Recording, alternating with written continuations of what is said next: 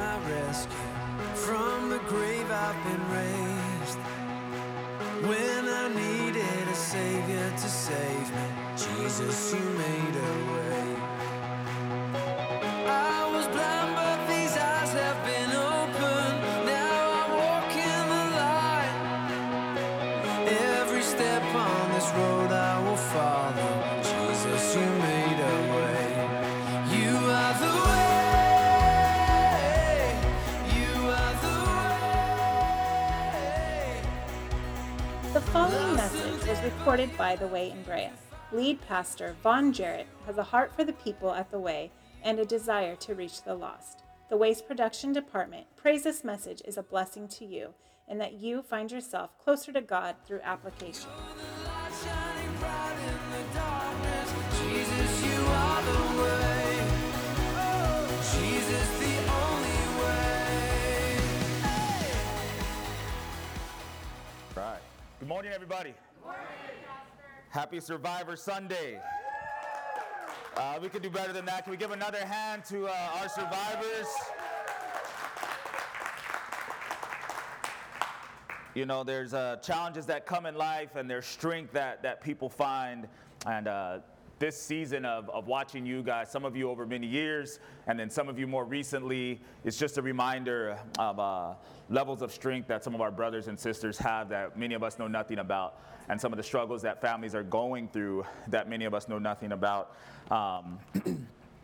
Cancer typically touches everyone. Somebody here knows somebody that has cancer, has survived cancer, has passed away because of cancer. So we just want to acknowledge you guys. We want to let you know that it's not just on Survivor Sunday. It's every week we're thinking about you and we're praying for you guys. And we're grateful, like Mary said, to be able to partner with God to serve and to see and to love one another. So special day. As we go through the service today, one of the things that I always love is when we just know that God has lined something up. So we didn't choose the scripture that we're in based on it being Survivor Sunday. God started this series a long time ago, and but I know that He knew you'd be here today, and He has something for all of us. Amen? Amen. Amen. So a couple of things, housekeeping items that I want to share real quick before I get into the message.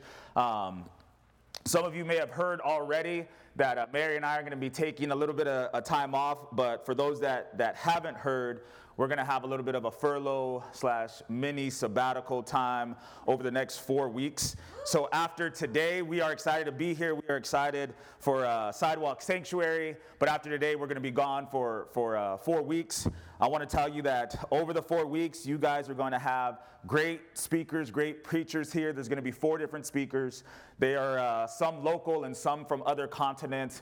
So I want you to be here. I want you to be blessed. But also, I'll be honest with you, I want them, when they come, to be able to know who we are as a church. I want them to see you. I want them to minister to you. And I want them to know who you are. So I pray that you guys will be blessed over this next 4 weeks like Mary and I plan to be. Our time away is about rest, restoration, direction, vision, all the things that we need as the pastor and pastor's wife and our family. It's something we should have been doing a long time ago, but somebody say, it's all right. It's all right. Better late than never, right? Praise the Lord. Our time away is going to be about 4 weeks, like I said, and a typical sabbatical is anywhere from 3 months to 6 months and up to a year. But you guys know me very well. There's no way I can handle being gone that long. Some of you are like, go, stay away. But we can't handle it being away that long. So 4 weeks, we'll see what the Lord does in this area for us. But I believe that our church is strong. I believe that our elders and wives are strong. I believe that our leaders are strong. So we're happy to leave everything in your hands. Again, for clarity's purposes, and then I'll get into the word. During this 4 weeks, don't be trying to call us. Our phones, we're not going to be responding to text messages or emails or threads. If you're on one, take us off of it. Don't check on us. If we are alive, you will know it. If we die for some reason, you will know it. I say it jokingly, but honestly, all we want you guys to do is just please keep us in prayer. We'll obviously be keeping you guys in prayer. But I don't want you to be offended if you try to reach out and we don't respond. It's really important. Maybe you guys can take some time and look up sabbatical, look up furlough, and see what it's all about so that you can pray for us. And even just check in on us. It's okay. We'll be back in 4 weeks. We know that you love us. We know that you're praying for us. So just want to be clear about that. If there is an emergency, Raymond McHale, Gary Arkelian, they can handle it. Call them. Recently, literally, somebody has called me and said, the house is on fire. If your house is on fire, you could probably call me. But call Raymond, call Gary first anyway. Shoot. Yeah, it's going to be good. Just keep us in prayer. And I share that because I want everybody to know what's going on with us. And we also don't want you to be worried. We are okay. It's a healthy thing for us to be doing.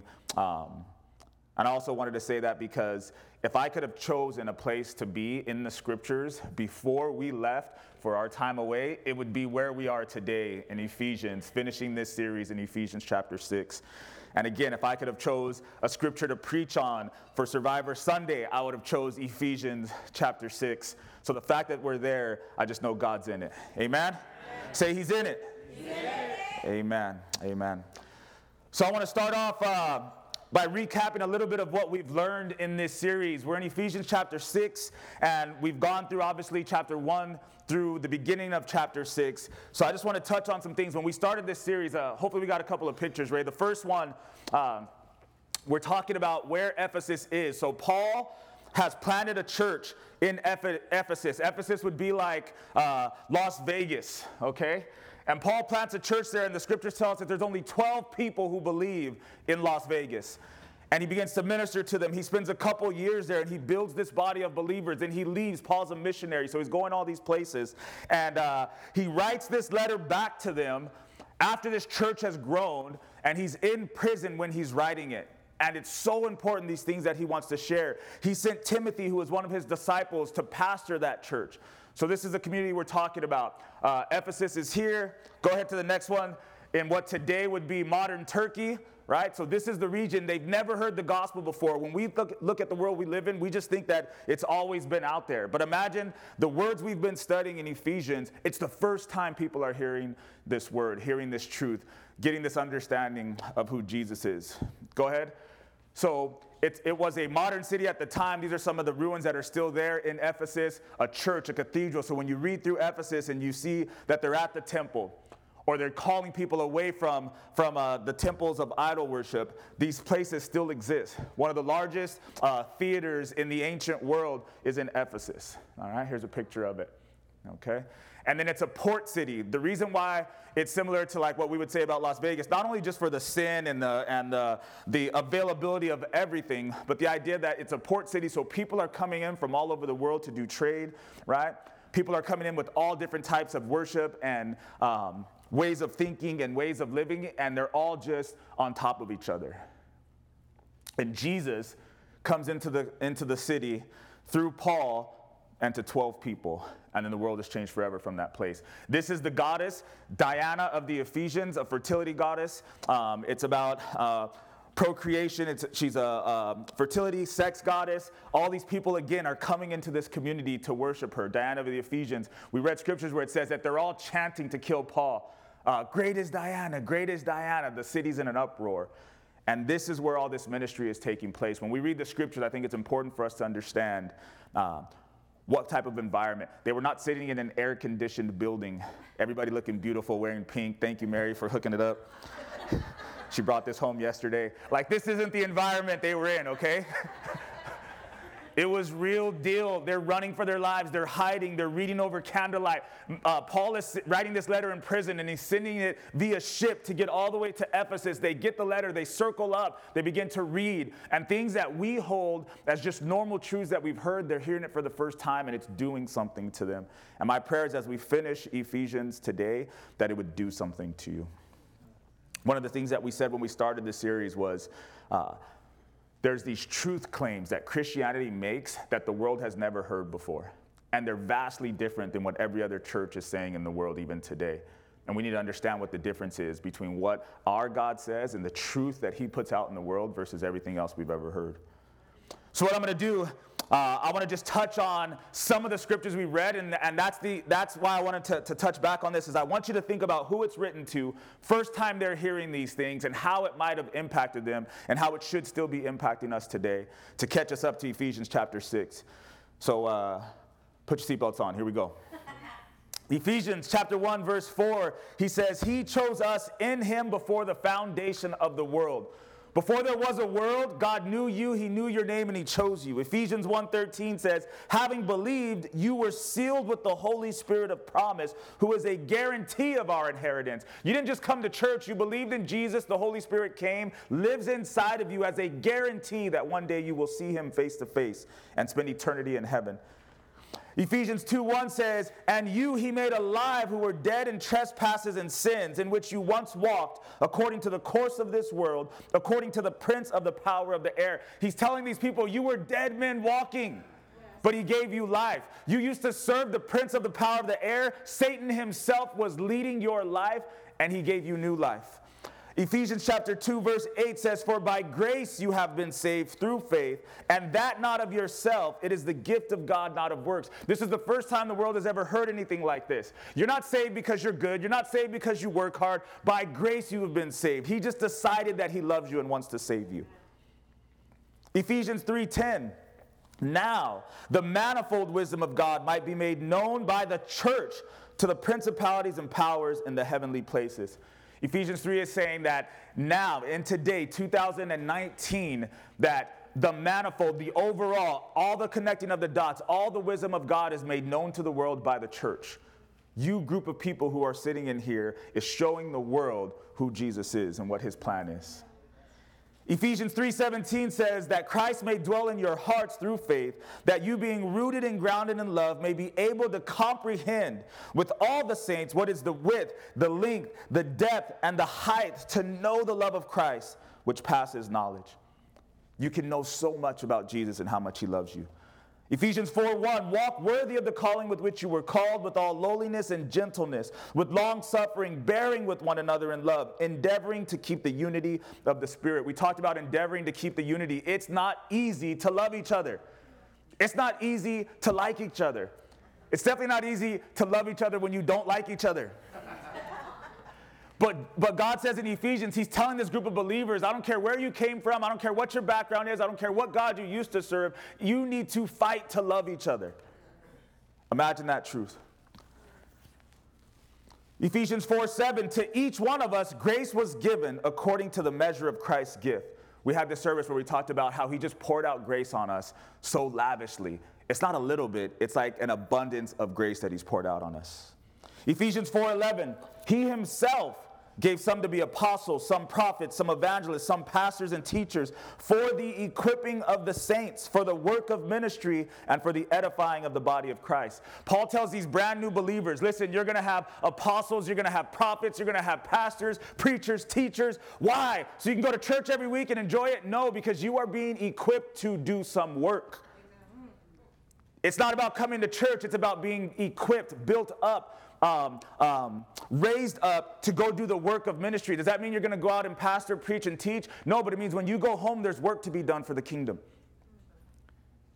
Paul's not waiting for the super spiritual people. He's taking this small group of people and telling them, here's the truth. Ephesians 5:15, see then that you walk circumspectly, not as fools but wise, redeeming the time, because the days are evil. Therefore do not be unwise, but understand what the will of the Lord is. And do not be drunk with wine, in which is dissipation, but be filled with the Spirit. Paul says the days are evil, redeem the time. Many of you who have gone through cancer, when you get out, you heard Carrie talking about the treatment that she's getting. I guarantee you this. Those of you can testify who have been through this. When it's said and done, or when you've had that victory, when you feel like you've been given a second chance at life, you begin to redeem the time. The people you were fighting with, you say, I don't want to fight anymore. The grudges you used to hold, you say, I don't want to hold those grudges anymore. I want to redeem the time. The years that we lost being angry with each other, I don't want to be angry anymore. Let's redeem that time and love each other. Paul's saying that that's how we should live with everyone. Redeem the time. Says, be filled with the Spirit. That's the only way you'll be able to do it. Last couple, Ephesians 5:22. Everybody loved this one last week. Wives, submit to your own husbands. as to the Lord. For the husband is head of the wife, as also Christ is the head of the church, and he's the Savior of the body. Therefore, just as the church is subject to Christ, so let the wives be to their own husbands in everything. And husbands, love your wives, just as Christ also loved the church and gave himself for her, that he might sanctify and cleanse her with the washing of water by the word. Last week we talked about these are the roles, these are the relationships, this is what God has ordained. Whether you like it or not, it's God's word. If you follow God's word, if you surrender and you're obedient to God's word, you will be blessed. And we wonder why we have so many divorces. We wonder why we have so many broken families, because what we say is, I know what God says, but no way. Even in the church, we won't be obedient to what God says. The divorce rate is just as high in the church as it is in the world. But nobody's willing to follow God's blueprint.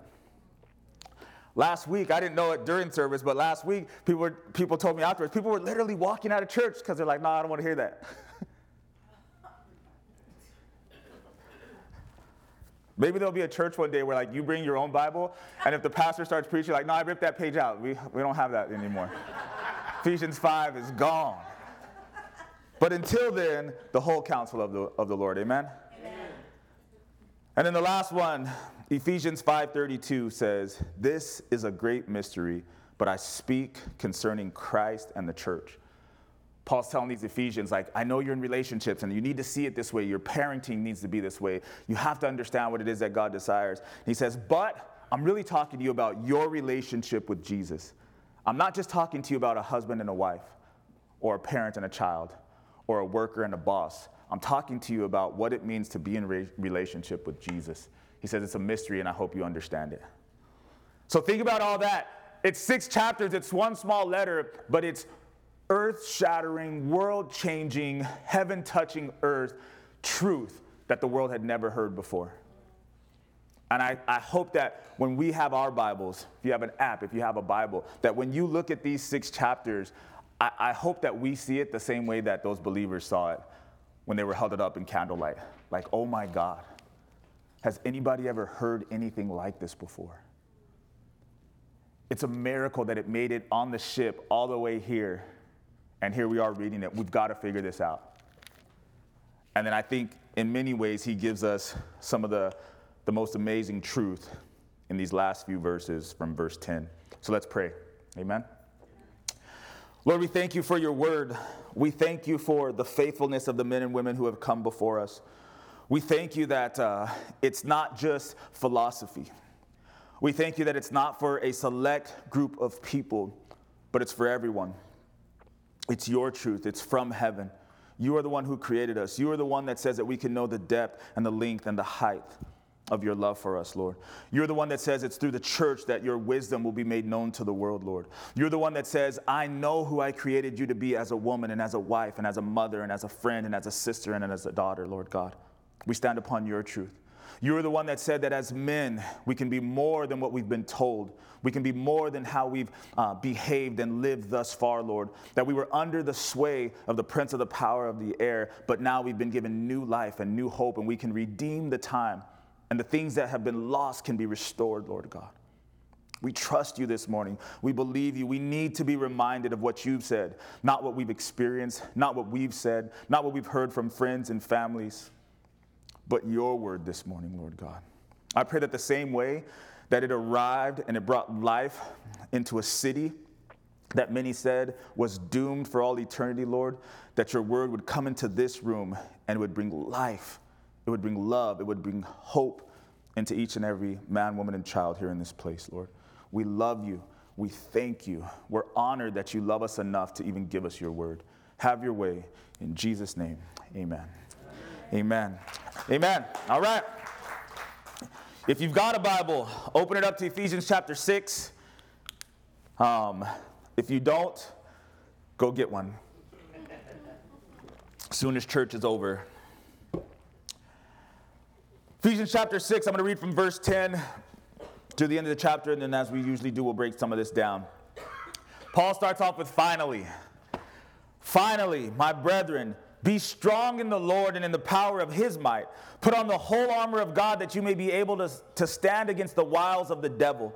For we do not wrestle against flesh and blood, but against principalities, against powers, against the rulers of the darkness of this age, against spiritual hosts of wickedness in the heavenly places. Therefore, take up the whole armor of God, that you may be able to withstand in the evil day, and having done all to stand. Stand therefore, having girded your waist with truth, having put on the breastplate of righteousness, and having shod your feet with the preparation of the gospel of peace. Above all, taking the shield of faith, with which you will be able to quench all the fiery darts of the wicked one, and take the helmet of salvation, and the sword of the Spirit, which is the word of God, praying always with all prayer and supplication in the Spirit, being watchful to this end with all perseverance and supplication for all the saints, and for me, that utterance may be given to me, that I may open my mouth boldly to make known the mystery of the gospel, for which I am an ambassador in chains, that in it I may speak boldly as I ought to speak. But that you also may know my affairs and how I am doing, Tychicus, a beloved brother and faithful minister in the Lord, will make all things known to you, whom I have sent to you for this very purpose, that you may know our affairs and that he may comfort your hearts.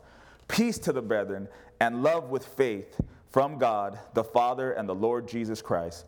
Grace be with all those who love our Lord Jesus Christ in sincerity. Amen. Amen. That's how you end the letter, right? Ephesians chapter 6, verse 10. Paul says, finally, my brethren, be strong in the Lord and in the power of his might. Our strength is in the Lord and not in ourselves. Amen. That's the truth he's putting out there in this verse. Today's one of those days in the church that we're reminded of how many things are bigger than we are, like cancer. Right? Paul says it's bigger than you. You need to stand in the strength of the Lord. It's not your strength. It's not your ability. It's not what you're capable of. So we're reminded that things like cancer are bigger than us, but we're also reminded that nothing's bigger than our God. Right? So that's what he's saying. So he says, so stand strong in the Lord and in the power of his might. In 2 Corinthians 12:10, Paul says, therefore I take pleasure in my infirmities, in reproaches, in my needs, in my persecutions, in my distresses, for Christ's sake. For when I am weak, then I am strong. See, when you put all the letters together, it does something special. Paul just tells the Ephesians, stand in the strength of the Lord, but he tells the Corinthians that it's actually in my weakness that I'm the strongest I've ever been. When I come up against cancer, I don't say, I'm going to fight you and I'm going to beat you and I don't care what happens. No, when I come up against it, I said, you know what? I have no chance if not for the Lord. Amen. In my weakness and in my humility is where I find strength. One of the things we know is that winning the battle over cancer doesn't make us better than those who have lost the battle against cancer. Yes, right? We have to be careful as Christians, right?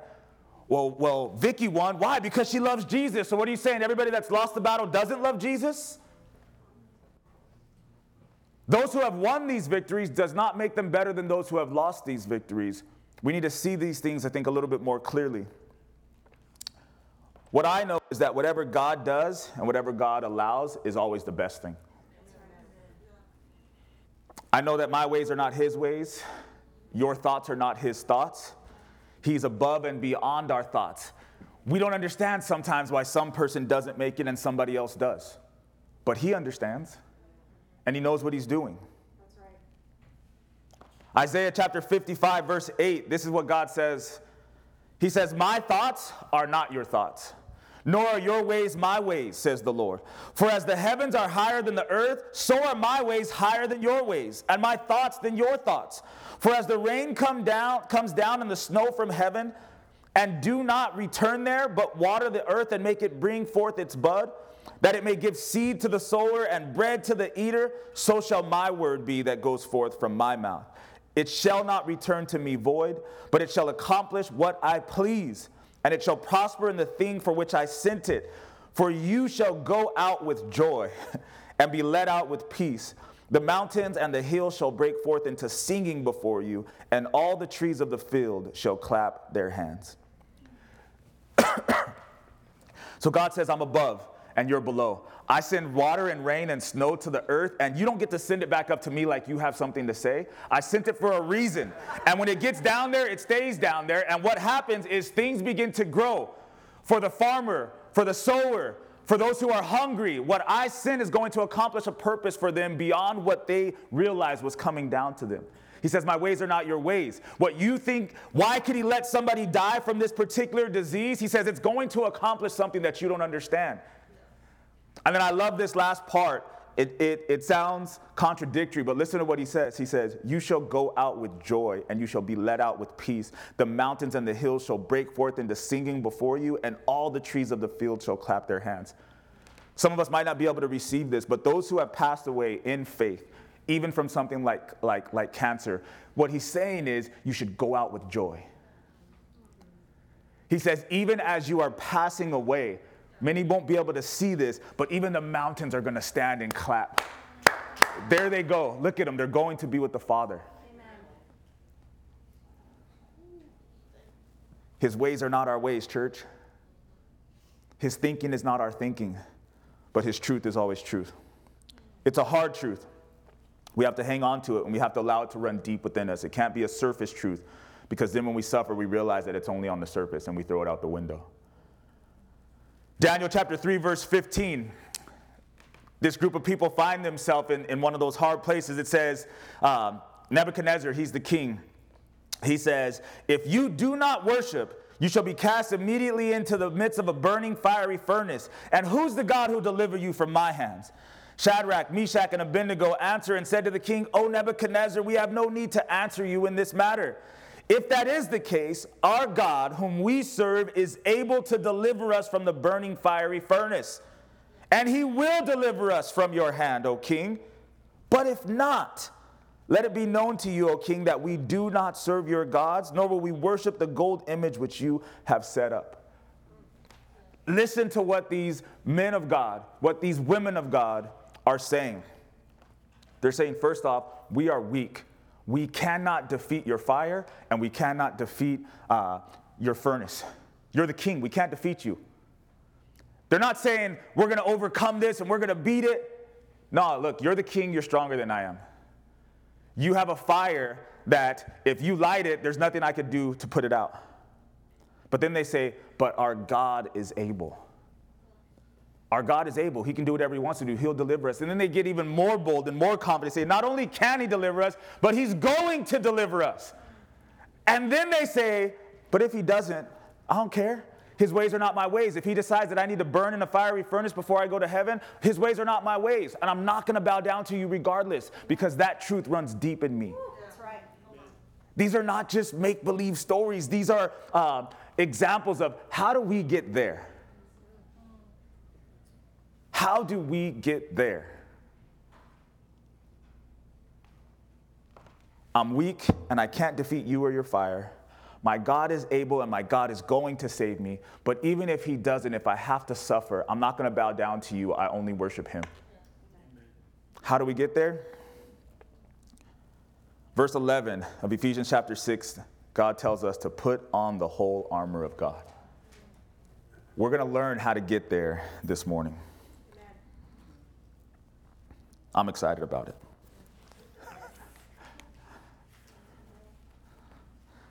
Verse 11, put on the whole armor of God that you may be able to stand against the wiles of the devil. For we do not wrestle against flesh and blood, but against principalities, against powers, against the rulers of the darkness of this age, against spiritual hosts of wickedness in the heavenly places. We don't battle or wrestle against flesh and blood. Listen to what that means this morning.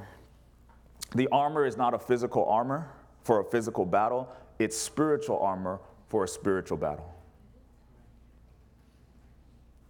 Put on the whole armor of God means that it's actually something external rather than something internal. Think about that for a second. We know that God comes and he dwells inside of us. I read the scripture earlier where it said that we got the Holy Spirit for a guarantee. But God doesn't say, hey, there's something inside of you and I want it to come out of you and they're going to defeat your enemies. What he says is, no, this is not something internal. This is something external. It's something I want you to grab and put on. Yes. It's important that we understand that. Number one, it's for a spiritual battle. Number two, it's something that's external.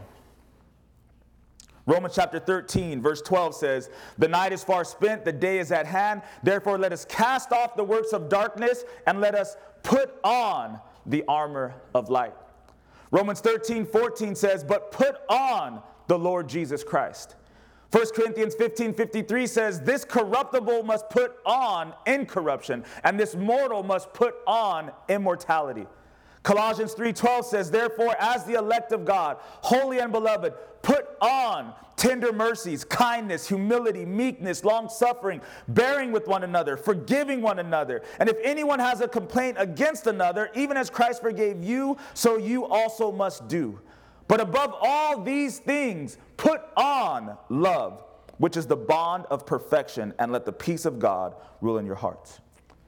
What is God saying about this armor? He's saying that this is something we need to understand that we have to put on. It's not about how you feel inside. It's something you've been commanded to put on. Put on love and tender mercies. I'm not loving and I'm not tender. It doesn't matter. Put it on. I don't feel like battling. It doesn't matter how you feel. Put it on.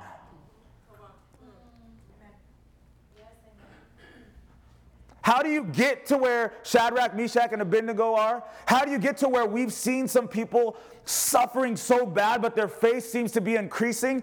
It's not always something they feel on the inside. It's something that they have put on.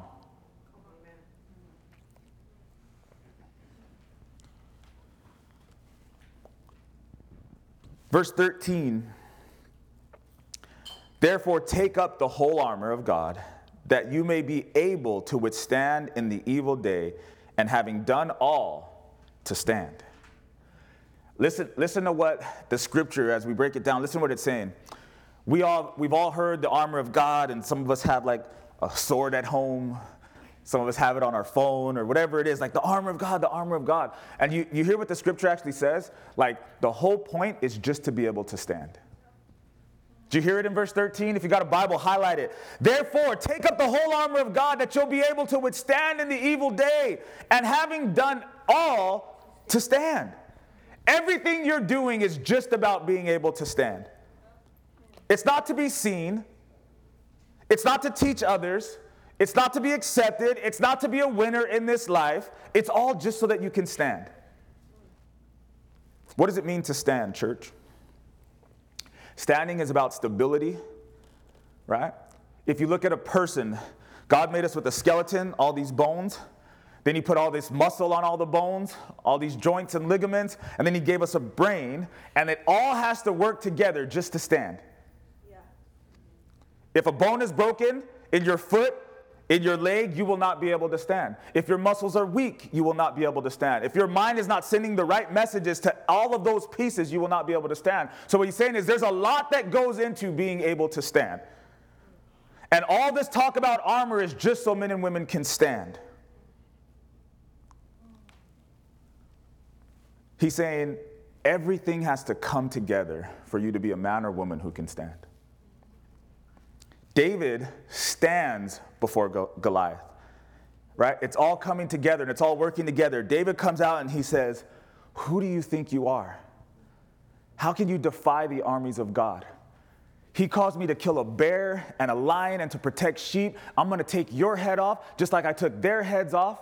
And today they'll know that there's a God in Israel. He's standing. Everything's coming together. His past life experiences, what he knows about God, who this enemy is. I don't care if you're 9 feet tall and I'm 15 years old. I'm standing on the truth of God, and it's all coming together for me for this moment. That's right. Esther, one night with the king, she's enslaved. And what does she do? She stands before the king and she says, you got to save my people. She knows who she is, where she's come from. She's been prepared, but she says, for such a time as this, God has put me in this particular place. I'm going to stand on what I know to be true, and I'm going to make this request, save my people. It could end in my murder and the murder of all my people, but it's all coming together for her to stand in that moment. Moses stands before Pharaoh, right? He's a slave, he's a murderer, he's out of town, he comes back into town, and he has to come before the king, the Pharaoh, and say, let my people go. Why? Because it's all coming together. How he was sent down a river, how he was saved, how he was raised in Egypt, how he went 40 years into the desert and was a shepherd, and then he comes back, and then it all comes together for him to be able to stand in this moment and say, let my people go. Because I know who I am and I know who God is. So what's the whole point in all this armor? God says it's just so that you can stand in the evil day. So it has to all come together. Standing is about understanding who God is and who you are based on what God has said, based on what God has done. It's not a cliche thing to say, put on the armor of God and go fight the battle. Let's keep going. From verse 13 again, he says, take up the whole armor of God, that you may be able to withstand in the evil day, and having done all to stand, stand therefore, having girded your waist with truth. Girding your waist is about your core. Your waist is about your center, and your waist is your source of stability.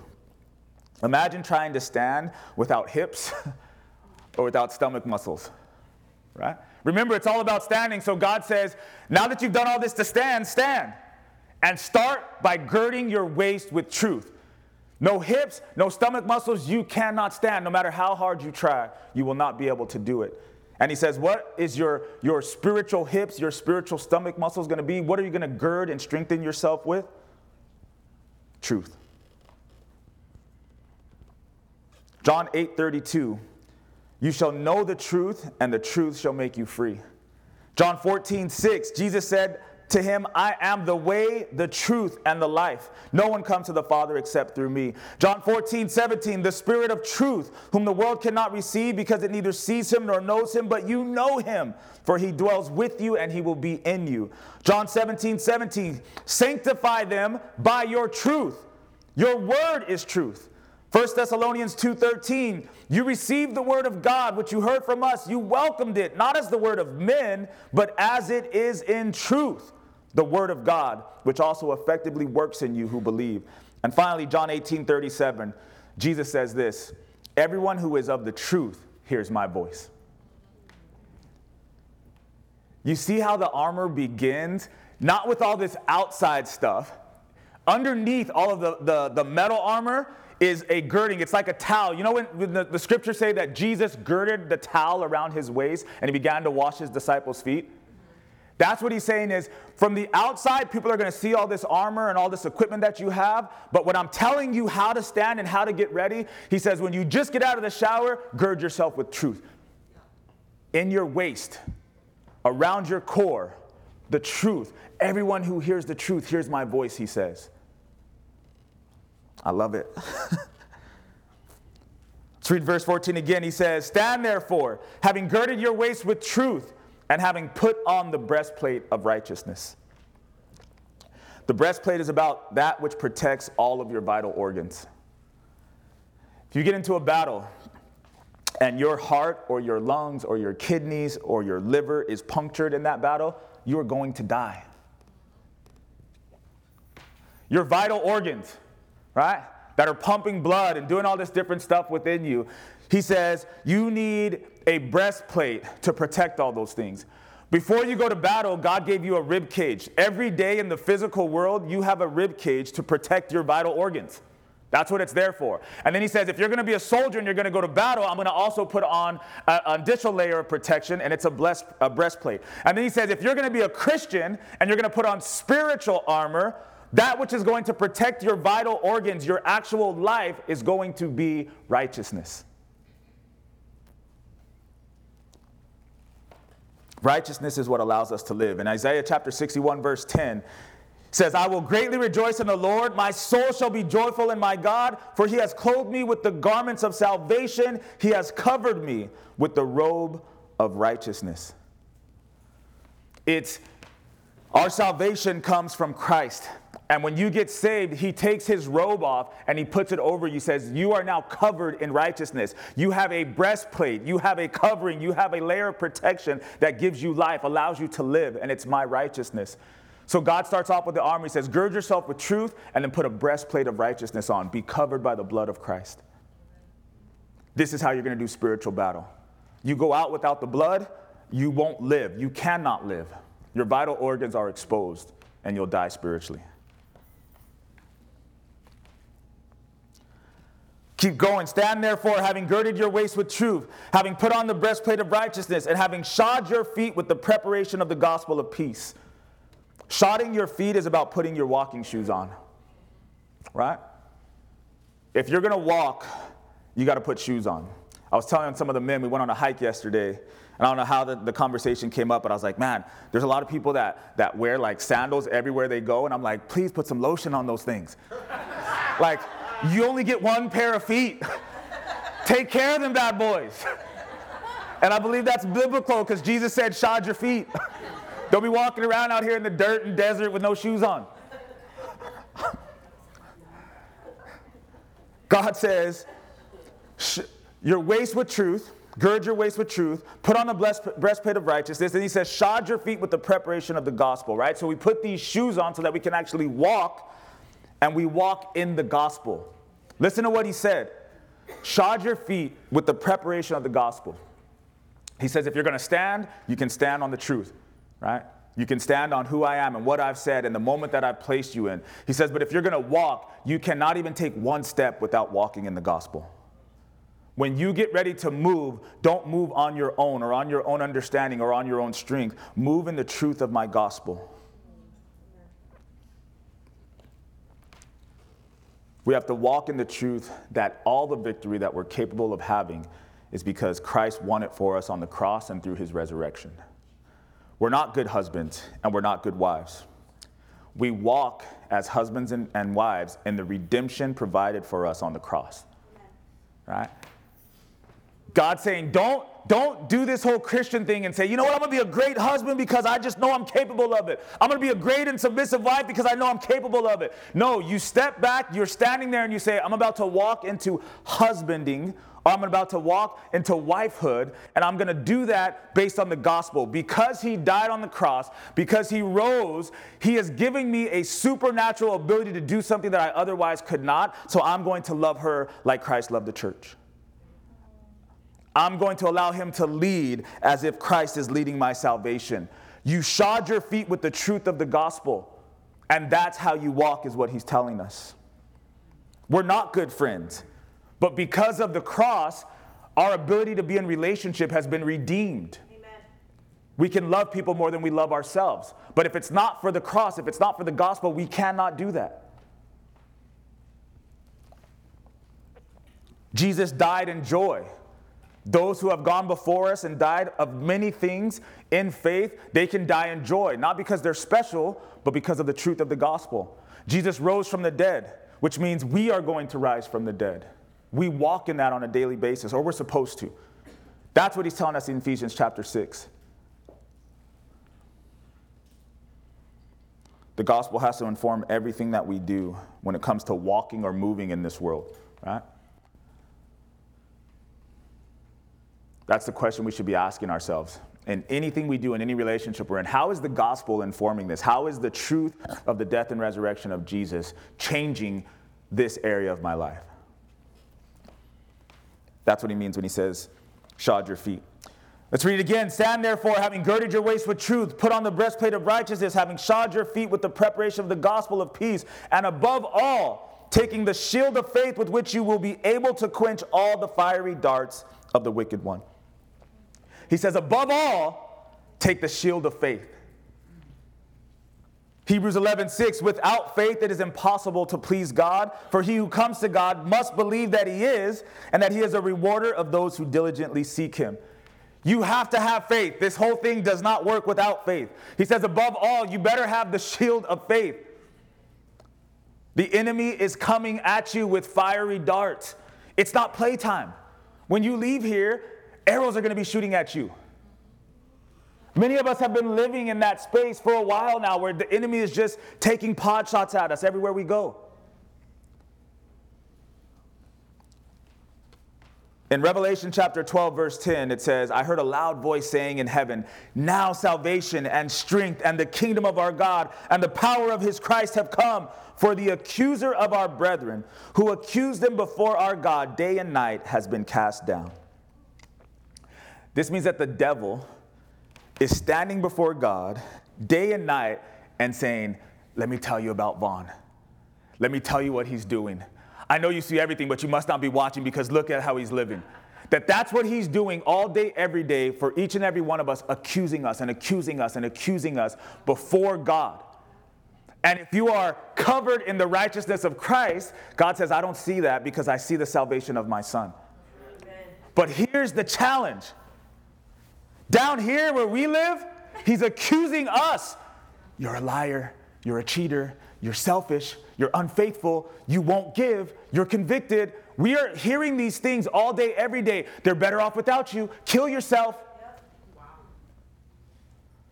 He is an accuser. I'm experiencing more in this season of my life the reality of the accusations of the enemy. And I feel so terrible because I'm looking at how many people must be living this way every day of their life and what a heavy burden that is.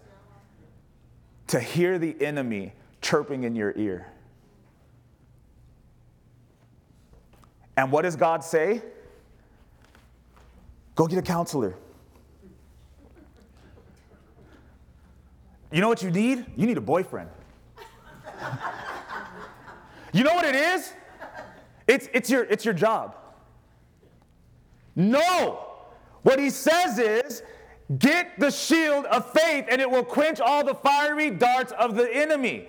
He's not going to stop shooting these things at you, but if you don't have faith, it's going to keep hitting you.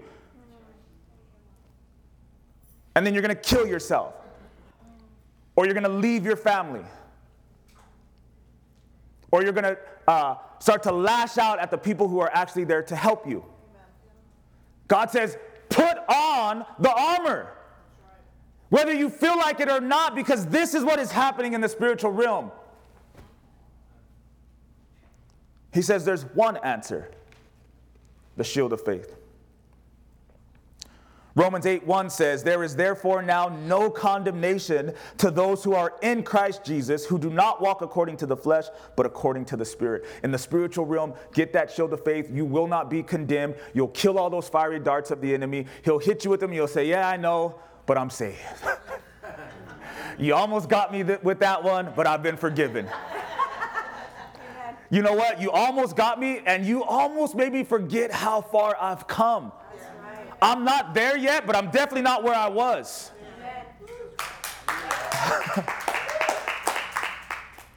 It's your faith that shields and defeats the enemy, not your strength or your good behavior.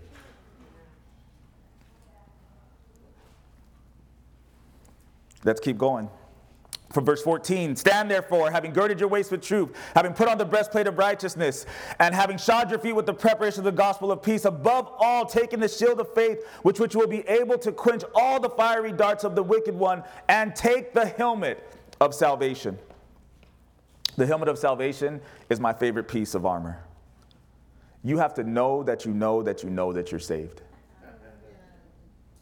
He's talking about protecting your mind. Like, what do you really believe? What do you really know? If you don't believe you're saved, if you don't know you're saved, if you're not convinced mentally that you're saved, it's going to be a struggle for you when the enemy gets into your thoughts. Yep. Salvation is about choosing to believe what God has said and not feeling good or feeling a touch of God or feeling the power of God all the time. Salvation is not about those things. Salvation is like, I know that it's true. I know that he saved me. I know that when he was on the cross and he says, it is finished, it was finished. I know that when he says, my sins have been cast as far as the east is from the west, and that they are out of the mind and remembrance of God, that is a true statement and I'm going to heaven. I know that. And I put on a helmet to protect what I know. Because if I don't have the helmet, the enemy is going to get into my mind. He's going to use people to say, what makes you think you're saved? You know yourself. And we all know you. You're going to hell.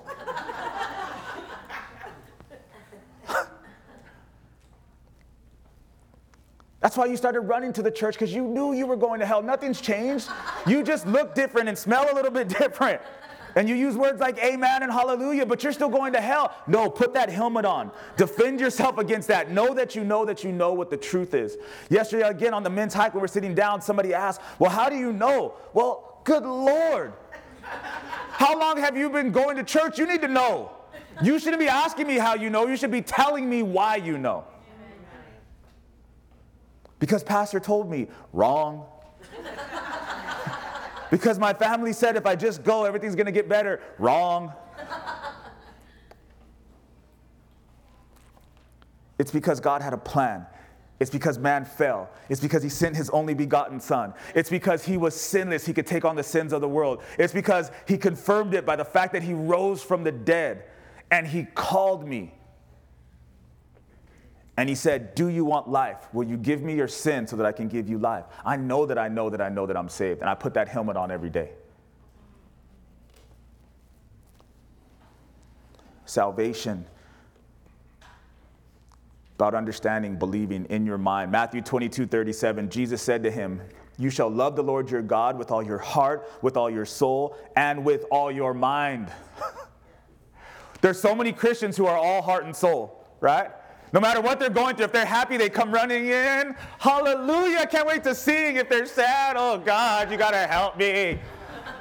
But where are the Christians who are like, I've made up my mind. I don't care how I feel today, I'm going to worship. I don't care if I'm happy or sad, I'm going to give him the best that I've got. I don't care if I have a lot or if I have a little, I'm going to invest into the kingdom. Why? Because I know the truth. I love him with all my mind, not just with all my heart and all my soul and all my emotions. Lord help me. I told you I didn't choose the scriptures. It's just what it...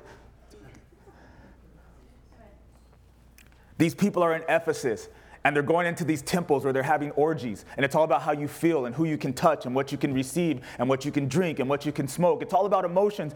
And then Paul sends these people a letter, and he says, no, it's actually about your mind and what you believe and knowing the truth, not how you feel, not who's around you.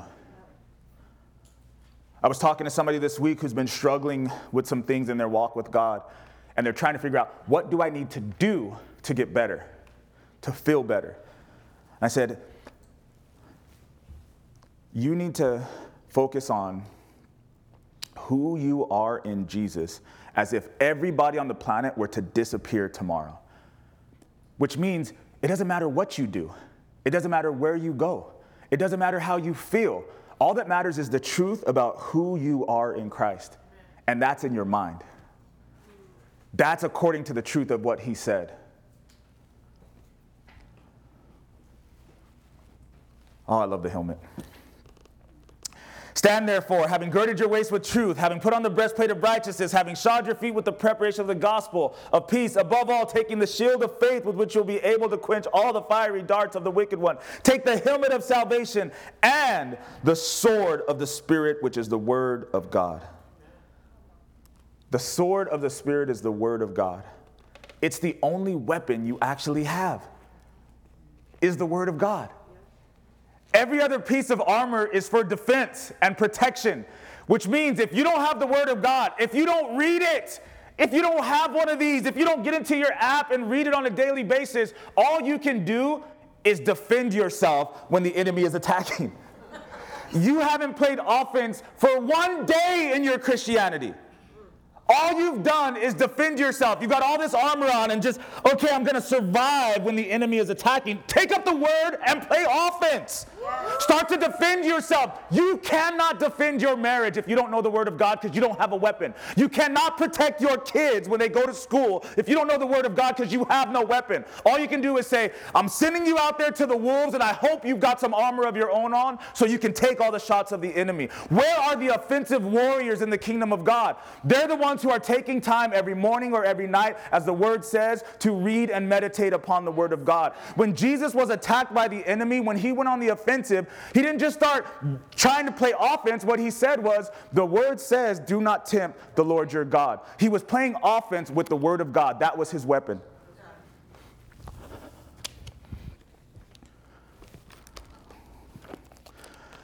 And we wonder why we're barely surviving. Good Lord, thank you that we do have some armor on. But man, God said, go take the promised land, which means you have to go play offense. Many of us are not walking in our promises of God because we don't play any offense. We're just trying to figure out how to survive. It's the only weapon. In Genesis chapter 3, verse 24, Adam and Eve sin. They've eaten of the tree of the knowledge of good and evil, so now they understand sin. They become sinners. And then they want to eat of the tree of life, which means they're going to live forever, but they're going to live forever as sinners, which means they will not be able to be in the presence of God. So God, it's not a bad judgment. He says, I'm kicking you out of the garden because if you eat of this tree, we'll always be separated. You'll live forever as a sinner. He says, get out. And listen to what he does when he kicks him out. Genesis 3:24. So he drove out the man, and he placed a cherubim, an angel, at the east of the Garden of Eden, and a flaming sword which turned every way to guard the way to the tree of life. It's my favorite scripture. I say that all the time, but today it's true. It's true every time I tell you. So picture this. He's like, get out, right? You can't eat of the tree of life. You got to go out. You're actually going to die now. Get out of here. And then what does he do? He doesn't put a sword there to kill them if they try to get back in. He's actually put the sword there to tell them, listen, your way back in is through the word of God. I'm going to tell you some things. I'm going to make some promises. I'm going to send a son. I'm going to forgive you of your sins, but it's going to be found. That truth is going to be found in the word. The sword of the Spirit is the word of God. The sword is guarding the way back into eternity, back into Eden, back into the presence of God. He says, listen, by my word, you'll know how to repent. You'll know how to be forgiven. And then I'll put my word right at the entrance back into the garden. When you hear the word, when you understand what he's done, when you accept the word, you can actually come back in to the presence of God as a forgiven saint, not as a sinner for judgment. He's saying, take up the armor. Please understand. Your love for people, your real desire for your family to be healed and for them to stop doing what they've been doing and for me to stop doing what I was doing, none of that matters. What's actually going to save them is the truth of the word of God. That's the sword. That's what's on fire. That's what's flaming. That's what gets them back into the presence of God. Let's keep going. Stand therefore, having girded your waist with truth, having put on the breastplate of righteousness, having shod your feet with the preparation of the gospel of peace, above all taking the shield of faith with which you'll be able to quench all the fiery darts of the wicked one. Take the helmet of salvation and the sword of the Spirit, which is the word of God, praying always with all prayer and supplication in the Spirit. Praying with all prayer. Prayer services are always the least attended. Like, I already went to church. I ain't going back on another day to pray. I can pray at home, even though I don't. Then we say, let's make prayer on the same day before service starts. That's going to remove the excuses, right? Like 8:45 to 9:45, before you come to church, it's already there. We'll worship with you. We'll lead you. Come and pray. People don't want to pray. I'm not pointing the finger at you. I know how the enemy works, right? If I can get them not to pray, they won't connect with God, and then none of this stuff will matter or make sense to them. Think of prayer as like, you might not look at armor this way, but inside the armor, there's all these things that connect them, right? So the breastplate is connected to this arm protection by like a string or a rope that's here, right? And then when you lock in the helmet, there's like buckles that you can lock in the helmet so it stays on. Like everything's connected. Prayer is what makes it all work together. And it's the one thing we don't want to do.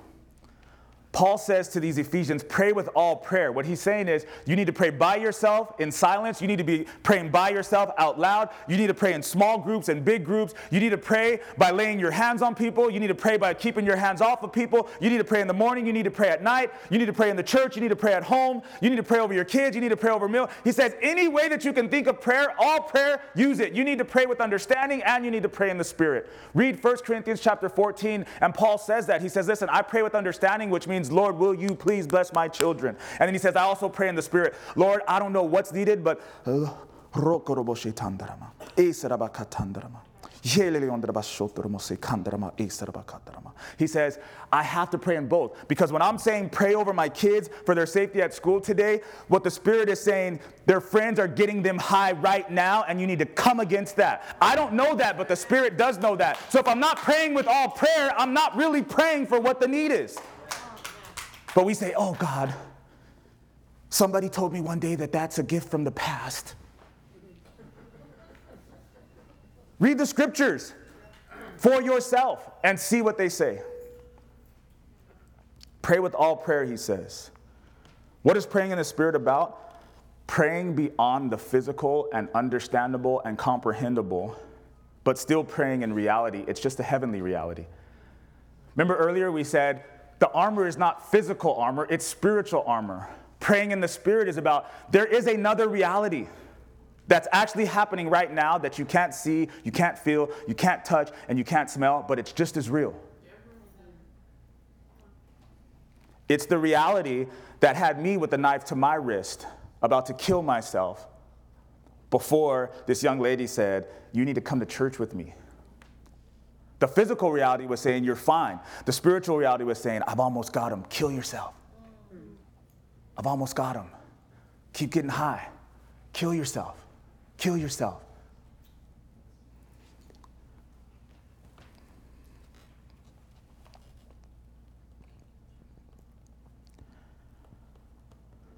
When we pray for things to be on earth as they are in heaven, what we're praying is we're saying, Lord, there is a dividing line between what's going on in heaven and what's going on here on earth. Our Father who art in heaven, hallowed be your name. Thy kingdom come, thy will be done. What we're saying is, Lord, would you bring what's in heaven down here to earth? Please, that line where it's divided, please just remove that line just for a short minute and bring heaven to earth. You know what we call that in the church? It's called a miracle. Yes. When something that's not supposed to happen here happens, it's a miracle because God has done something in heaven that has had a supernatural impact on what's going on here on earth. Listen to this, 2 Kings. There's an army. And they're trying to find and kill Elisha because he keeps preaching and teaching the word of God and proclaiming the truth of God and telling them what's going to happen before it happens. So they send this army to kill him. Listen to this, 2 Kings 6:14. This other king, he sent horses and chariots and a great army there. And they came at night and surrounded the city. And when the servant of the man of God, so this is Elisha's servant, the servant of the man of God arose early and he went out. There was an army surrounding the city with horses and chariots. And his servant said to him, alas, my master, what are we going to do? So he answered, do not fear, for those who are with us are more than those who are with them. And Elisha prayed, and he said, Lord, I pray, open his eyes that he may see. Then the Lord opened the eyes of the young man, and he saw, and behold, the mountain was full of horses and chariots of fire all around Elisha. The earthly realm, the regular realm. A king sends enemies against you and against Elisha. They circle around the city. His servant wakes up and says, Elisha, look outside. Look at what's going on. We are about to get destroyed and killed. There's no hope for us. And then Elisha says, man, I wish you could see what's going on in the heavenly realm. I wish you could see this other reality. Lord, would you please open his eyes so that he could see? His eyes are open. There's chariots of fire everywhere. Heaven is touching earth, physical versus spiritual. And we have no idea. And we've heard about this armor of God, and we encourage each other, and we tell everybody to put it on, but we have no idea what it's talking about. Elisha is saying, I want you to make this connection between what's going on in heaven and what's going on in earth. How are you and I putting on the whole armor of God if we're not praying like this? If we don't see the world like this? Prayer, like I said before, is what ties all this armor together. Gird your waist with truth, breastplate of righteousness, shod your feet with the preparation of the gospel, take the shield of faith, take the helmet of salvation, take the sword of the Spirit, and pray always with all prayer and supplication in the Spirit. For me, the most effective service of all that we do, for me personally, is once a month, Friday night, praying in the Spirit. I feel like it has more bang for the buck than anything else we do. Because it's almost like it's where we get to say, God, whatever we thought we were doing, whatever we were planning to do, even whatever we've seen you do that we are encouraged by it, we just want to put everything back on you to do what you want to do. Whatever I wasn't praying for that I should have been praying for, I just want to spend some time doing that. Whatever I was trying to figure out a good plan down here on earth that you wanted to send chariots of fire into, I want to ask you for those chariots of fire and not my best laid plan.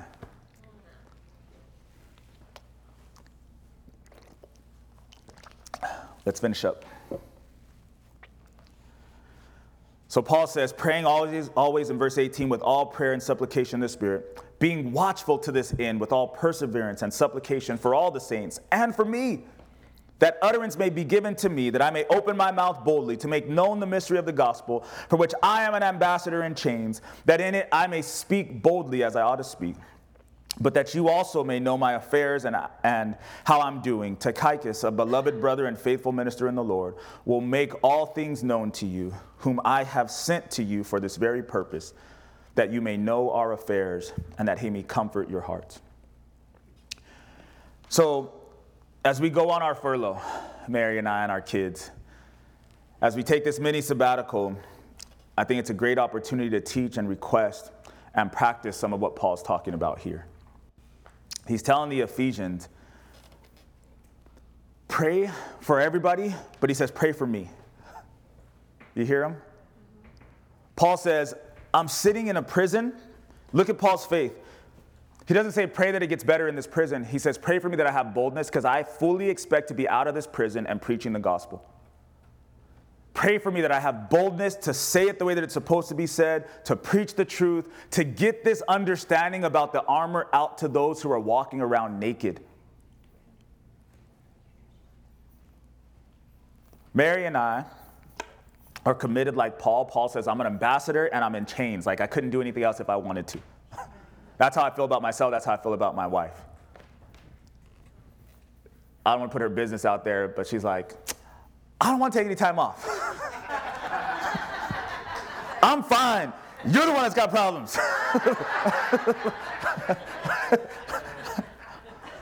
But it's like, she can't help it. We want to be here. We want to serve. We want to worship. We want to hug. We want to love. We want to preach. We want to teach. And Paul's in prison, and he's saying, this is where it got me. But don't pray for a different life for me. Pray that I'm more bold and more excited and more passionate. While you're putting this armor on and while you're praying for yourself and while you're trying to get heaven to touch earth, do me a favor. Would you mind praying for me too? Because I'm in prison because of what I'm telling you. And then Paul, he says, look, I know you guys love me. I'm in jail, but I'm going to send the homie over to you. His name is Tychicus. Right? I'm going to send him over to you so he can tell you how I'm doing. I don't want you to be worried. Yes, I'm in prison. Yes, I'm in chains. Yes, I've been beaten all the way till I'm almost dead several times. But I'm not telling you to quit. And I'm not telling that I'm going to abandon you. I'm going to send him over and he's going to tell you face to face, Paul's okay. He's going to be fine. He's going to make it. What are you guys doing here in Ephesus? I love that Paul's super spiritual, but he's also like a regular guy, very personal, right? He's like, these people are probably tripping. I need to send somebody over there and tell them it's going to be all right. It's great.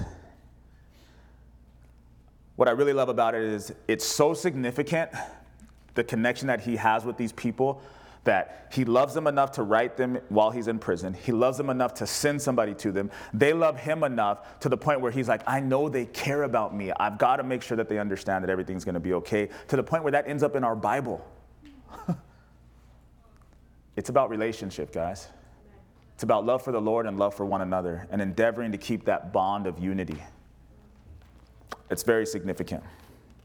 So the last two verses, 23 and 24. Peace to the brethren and love with faith from God the Father and the Lord Jesus Christ. Grace be with all those who love our Lord Jesus Christ in sincerity. Amen. Amen. Peace, love, and faith to all who love Jesus. That's how he signs off. earth-shattering, world-changing truth has been proclaimed to them, written to them. They've shared it with one another in 6 chapters. We have 6 chapters. They didn't have chapters, just one letter. He reads it all and he says, at the end, you know how much we love each other, but I want you to have the peace and the love and the faith of God. And I'm sending that out to everyone who's reading this that loves Jesus. If you're in the room, but you don't love Jesus, you won't be able to receive the peace and the love and the faith that I'm talking about. That's what he's telling them. You can be in the room. You can be hearing the word, but you got to love Jesus. You got to love Jesus. When you love Jesus, you're not thinking, 2 hours on a Sunday? You see what I'm saying? When you love Jesus, you're not thinking, so if I have 20, he gets 2. If I have 100, he gets carry the 7, divide by 2.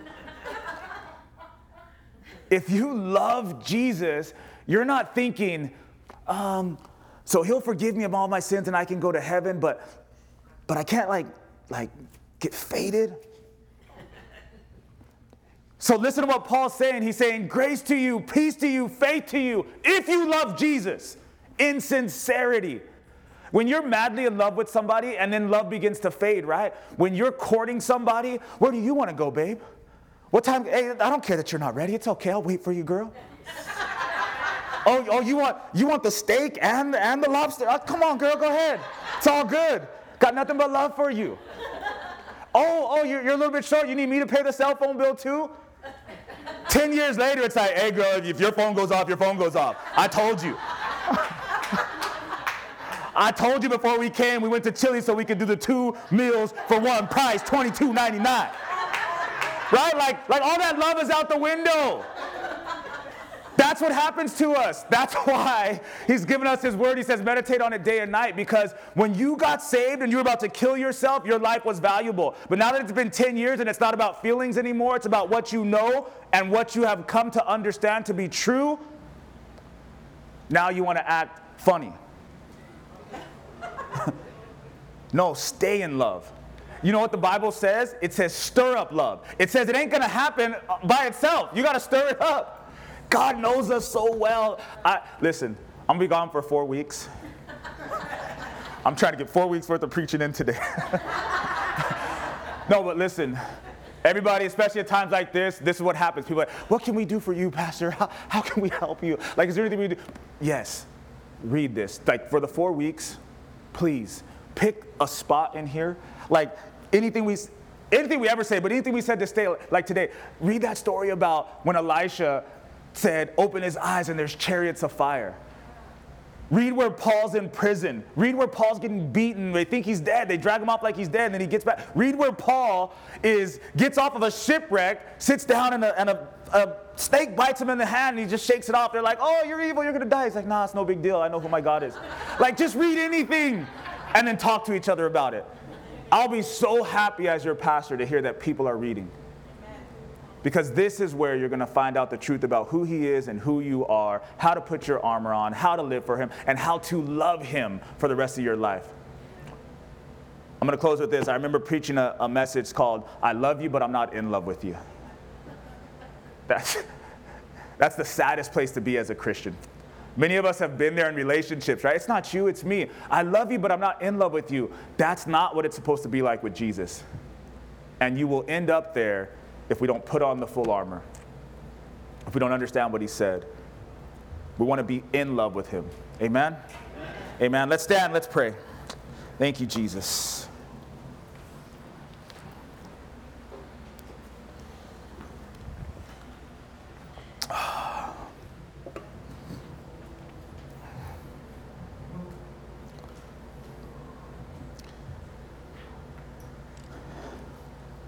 So maybe more this morning than most services, it was just made clear for me, and hopefully it's made clear for you, that salvation, what is it? You know, is it going to church? Is it changing your ways? Is it laying some things down and the vices that hold us, and we say, I'm going to quit that, I'm going to stop this? You know, is that salvation? Is it saying that I'm a Christian and wearing a cross? Is it having a church that you belong to and putting a sticker on your car? It's really none of those things. It's about a decision you make in your mind where you say, I've heard what he said, and I believe him. I want it to be true, that I'm saved by grace and not by works. You're telling me that all I have to do is say, Jesus, I believe that you are God, that you were sent here to forgive me of my sins, that you died on the cross, and that you rose on the third day, and all I have to do is put my trust in you, and I'll be forgiven. Your Spirit will come live in me, and it will confirm my salvation. And day by day, as I walk in that truth and read about that truth, hear about that truth, the Bible says faith comes by hearing, and hearing by the word of God, that it will be confirmed. It's just a decision that I have to make. That's what the scriptures say. It may be a difficult truth, but the truth is the truth. In John chapter 6, Jesus began to tell everybody who was following him, okay, listen, it's been fun, but you have to eat of my flesh and drink of my blood. You have to get me all the way inside of you, or you will not go to heaven. And people started flipping out. I can't take that. There's no way. I don't believe that, and I'm out. He looked at his disciples. He says, you guys want to go too? And they said, where can we go? We believe now that you are the Messiah, and we believe that you have the words of life. There's nowhere else we can go. What they were saying is, we do not understand it, but we believe it's true. I love that. That's what salvation is. It's like, look, if I understood it, I'd be saved already. I don't really understand all of this, but I believe it to be true. How many of you, we're going to ask this a little bit differently than we usually do. How many of you have already come to believe that that's true? That he came from heaven, he died for your sins, he rose from the dead, and you get to go to heaven because you've asked him to forgive you of your sins and put your trust in Jesus. Raise him up high if you believe that. Raise him up like you're really in love with him, right? Amen. So good. You guys can put your hands down. Is there anybody here who wants to do that today, but you never have? You've seen that all of us, that's how we all came to faith, is that's exactly what we did. Is there anybody here that has not done that, but you want to today? You don't want to leave the same way you came. You want to say, look, I'll figure it out as I go, but I just want to be saved. Would you raise your hand so that us other saved folks can see you and welcome you into the family? Is there anybody? Hallelujah, Lord. Thank you, Jesus. So good.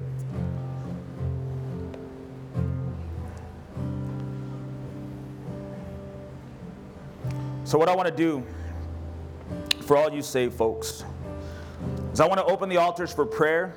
A lot was said, so whatever it was that may have ministered to you that you feel like you just need to respond to. One thing we believe in our church is that it's great to hear, but the Bible says don't be hearers of the word, be doers of the word. So if God has done something, what we believe is just respond. Come to the altar and say, Lord, I'm coming forward to say I heard you, and I expect something to happen differently because of that. Maybe as you come, you might say this.